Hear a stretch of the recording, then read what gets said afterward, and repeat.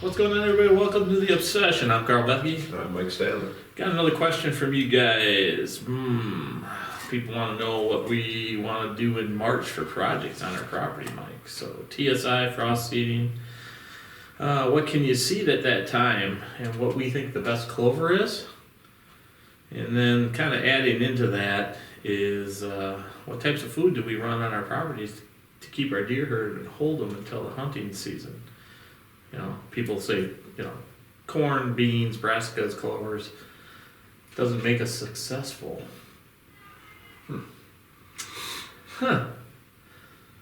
Well, March projects are pretty simple. A little bit of TSI, cleaning up of the trails if the snow is gone, I think. Frost seeding is a yes if the soil is exposed. Yes, if the snow is gone. Right. Don't frost seed over the top of your snow.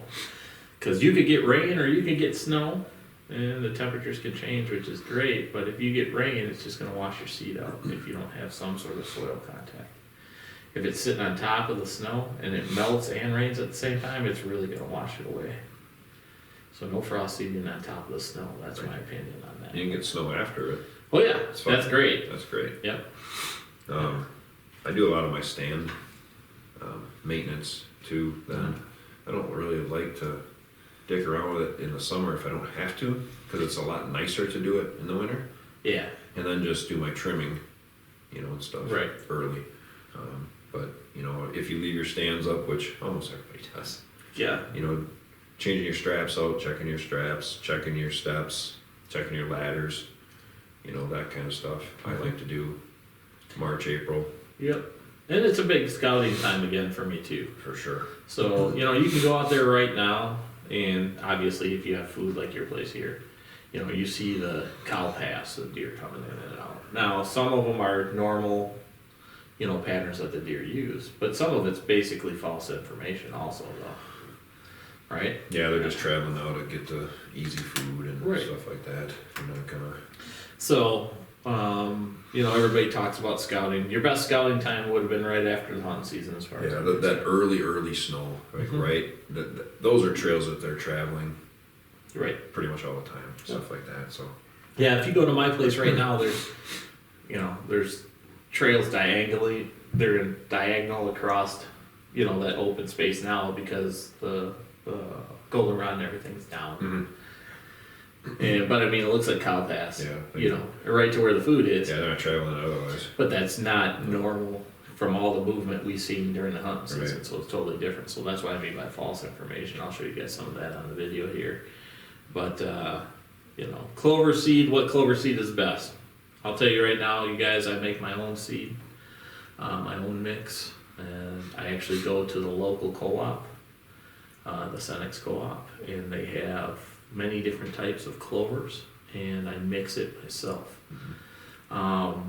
They also have a whitetail blend that they have, which I think is a pretty good blend also. So you can use that. Grandpa Ray's clover is really good, and Maxi Rack has a clover mix also that I believe is really good that we've used for many different years. So I don't run a lot of clovers on my property, which I do have some. Yeah. And the reason I have some on my property, and this kind of gets to the other part of the question, is on your guys' property, what types of food do you need for a deer herd and hold them? I put a little bit, I have 3 plots that are clover, and they're not big. They're a 1/4 acre or less. And those plots are basically for the does. Okay, initially, right away, actually right now they're digging in them like it's crazy. Mm-hmm. And then it's going to progress. That brings the does, a few does, into the property to hold them. And then, of course, the summertime, they come in and out, different doe groups come in and out. And that's when the separation of doe groups becomes important, like you've done here with the bedding and all of that. And then we're going to change a couple things with your food plot stuff this year too. Yep. The clover there is there for the does a little bit early to help them with their fawning and things like that. By the time it actually comes into play later in the season, Um, they're semi-important, but not near as important as my fall plots. Fall plots are the most important part. Yeah, we use a lot of, brassicas, Yep. leafy, big leafy brassicas, corn. We didn't have any beans in this year. I'm not a bean advocate. I did have beans mixed in with my corn. That I get, yeah. That I just started doing, but I don't have separate standing beans myself, because they're only good super early Yeah. or super late. So they really bring nothing to the table during the season. Yeah, and then you hear your area, you usually have one farmer that does beans and one farmer that does corn. Yep, so I usually have one on each side of me, either And, way, which is the advantage I get of that. and the best part about that for you here too is they pull their crops off and then you've got all the food. Correct. And then they're moving in. So Yeah. you don't forget, you don't want all those deer. You don't want all those deer all summer. New. You really don't. And if you're out and you're not seeing deer in the summer, So that's fine. Who Yeah. cares? You don't want them there. You want your food. You want to get your food put in, get stuff ready. You don't want your bucks there. You don't want your bucks there. Yeah, you're gonna have does there. Yeah. Hopefully you have does there. Yeah, you're gonna want some does in the property for sure. You but- may see a buck here and there. Oh, yeah, yeah. But you don't want them there that whole time because chances are they probably won't be there then later once Right. they change their patterns. Basically, what you're trying to do is make it, as far as I'm concerned, you're establishing your property to be a fall range for the bucks you want to kill Yes. during the hunting season. And that's the whole thought every year of the process. Yeah. I want those bucks to know, hey, I'm heading over to the Triple B, because number one, they got great food over there, great bedding, and the ladies are there. The latest. That's what I'm talking about. Think of your property as the best nightclub in the area Right. when you were 20. Right. That's kind of what you want Yep. come October, November, and December. Yeah. And a lot too that we should touch on with our brassica plots, our green plots, especially stuff for late winter rye. Yes. The hell out of that over the top and fill those plots in. Anything that's bare. So when you lay out your winter plots, say for this year, Mike did the same thing I did. We used tillage radish and purple top turnip, right? Yep. And so at my place, there were spots I had overseeded, which was my fault. It should be about 7 to 8 pounds per acre. And I overseeded it a little bit, and it's something I will not do this next year, okay?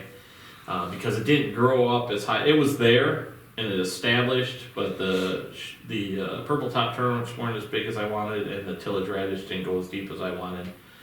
And then the leafy part of the plant, which is what the deer start on, didn't grow as much as it should have, and it because I planted too much. Too many choking each other Right. out. Kinda. So this year, and then of course the bottom plot, the mom's plot, where the nutrients was a little bit different, it was perfect, Yeah. but But we couldn't get in it. you couldn't get in it. Nope. So this year I'm changing the poundage that I put in on the upper stuff. Plus we're changing some plot layouts on that property. So you guys will see some pretty neat stuff coming up this year on the web show about how we're relaying out the Triple B basically to add structure, but basically we're giving them more edging to move the east-west, which is how we control deer movement on my property, east-west, and different levels for them to move, which gives us easy in, easy out, and more hunting opportunity. The food there, like I was saying, we're going to take less poundage per acre, and I'm going to fill with winter rye, like Mike was saying. So when he says we fill with winter rye, so any of the areas where it didn't grow that great or it's sparse, we overseeded with 50 pounds of winter rye per acre, and you can go up to 100 pounds of winter rye per acre. And I did it. Yeah, I did it down below. yeah, it seemed to work. Yeah, you have some pictures of that too. We could show that. That Yep. thing was solid, thick, nice green. Yeah. all the way up to the snow. Yep. You know, and they're digging the hell out of it now. Yeah, this year we're gonna do a little bit of a no-till back there with that. So we're gonna use some buckwheat and, again, we'll run the purple cloud turnip and tillage radish. And then we're gonna do some structure stuff, I think, on that plot with, some corn, which is also food, but it'll actually, it'll make the deer move a little bit closer to where Mike's favorite stand location is, with any of the winds, and, probably make a little bit, so he doesn't have to make a 40-plus yard shot again this year. Yeah, right. You're getting really good at it though. You shot quite a few bucks out of it. Great. But I don't really want to take. I think that 20 to 25 yard shot would be I perfect. like 20. I'm trying to do it. Yeah. 20. And you know, we use our corn. Both of us do, Mhm. or are going to use our corn for cover. 100%. I have a 7-acre cornfield in front of my woods, Mhm. and I 100% put it in there to cover. Yeah. Cover the movement here at my house. Cover moving around. You're able to get around the corn to get into the woods. Mhm. We're gonna build access and travel points in your property with it. Yep. That we've talked about laying out. We're gonna use it probably down in my bottom plot a little bit to Just segregate the herd a little. Yep. You know, so A little less stress. and the corn's always late food. Yeah. Yeah, that's the other part of it. Now, you know, people are going to argue, but they're going to throw this right at us, and I'm not going to disagree with their statement. You know, you never use food for cover structure, for you moving in and out. Well, we're not really using it for us. We're using it for structure for them. Yeah. For us, our entrance and exits are our entrance and exits. It's, that part of it's already established when we put a stand in, and it's not due to because we laid the cornfield out this way or that way. Right. There is advantages of it. Like this year, right at the top of that edge, I had that cornfield that was at the top edge. You would walk around along the edge and get right to those stands, which is actually where I had that big encounter with Gigantus and where you seen Rat from the last time you hunted. Mm-hmm. That's all corn. Well, this year I'm going to throw some switchgrass right there, so it's only going to be about 10 feet wide where the corn was, because the corn I used to establish the Roundup Ready corn to establish good soil contact for when I put the switchgrass in. So that's another way to do things. You can either use Roundup Ready beans or Roundup Ready corn, so you can set up structure with switchgrass if that's what you want to do, but remember you have to still retain the food in the area. Now, I know for a fact that that particular spot I could use corn every year in there for cover, because they don't bed in it. Yep. They bed close to it, but they don't bed in it. So now that we're changing the structure of things, we'll have multiple levels, and our entrances will be on the edging, and it'll be a little bit even better. And we're almost doubling with the layout. We're almost doubling our edging, which is going to make it better for whitetail use anyway, because creatures have it. They're an edge animal, and they love it. So that's the plan on that part of it. That'll help hold the deer for hunting season and make less stress for the does, and probably hopefully bring in more bucks. I will say that we've both been fortunate enough to have a large number of bucks for the smaller pieces of property that we have coming in and off the property. They're not living on our property constantly. You know, I had 28 bucks that are 2.5 years old or older that came in and off the property. They didn't live there, but they came on and off. Right. So, and I don't think your property here, you're a little bit smaller than mine, but you still had. Yeah, I had probably 2 that did live here. Are really close to here. Oh yeah. They were here every day, pretty Yeah. much. But yeah, I had probably about 10, I think, different ones come in and out that were 2.5 or older. Mm-hmm. 5 super consistently. Yeah. You know, that we passed every one of wanting them to live, obviously, but Yeah. yeah, I mean, it's, you know, in the corn, like we use the corn here in my big field for kind of a blocker, a little more of a safety barrier for them to feel safer. Yeah. Until my trees are growing up. Right. Which, you know, we want to enclose that field so that it could be an all green area. you know, I would say close or within, not, so. yeah, the way you laid out all your pines here and everything in front of here, I'd say within the next 5 or 6 years, Yeah. you'll be able to, if you wanna make that all green field, you'd be Right. good to do that. And we wouldn't be able to do that without the trees. No. You know, because they're not gonna stand out there in the open where you can see them. No, and even then, you're gonna use corn to separate it anyhow, Yeah. because then you can separate your dough groups Yep. and all of that. Yep. That's the one big thing too, guys, remember, you wanna separate your dough groups, and it's easy to do with food, corn. You'll be surprised that they won't walk through the corn, they'll walk around the edge of it if they know they can stay in the greens and walk around the edge of it. They don't walk in the corn till now. You know, they're eating it now, so now Yeah. they travel. And they've started, in my corn, they've started from the woods and been slowly working their way towards the trees. Oh, yeah. You know, and it's systematically eaten, you know, all the way down. Yeah. The Man, full length of it's funny how they go. They're like, they're not gonna get any closer than they have to, you know? That's perfect. So, yeah. You still have a little food, so that's even better. Got a little bit left yet, so.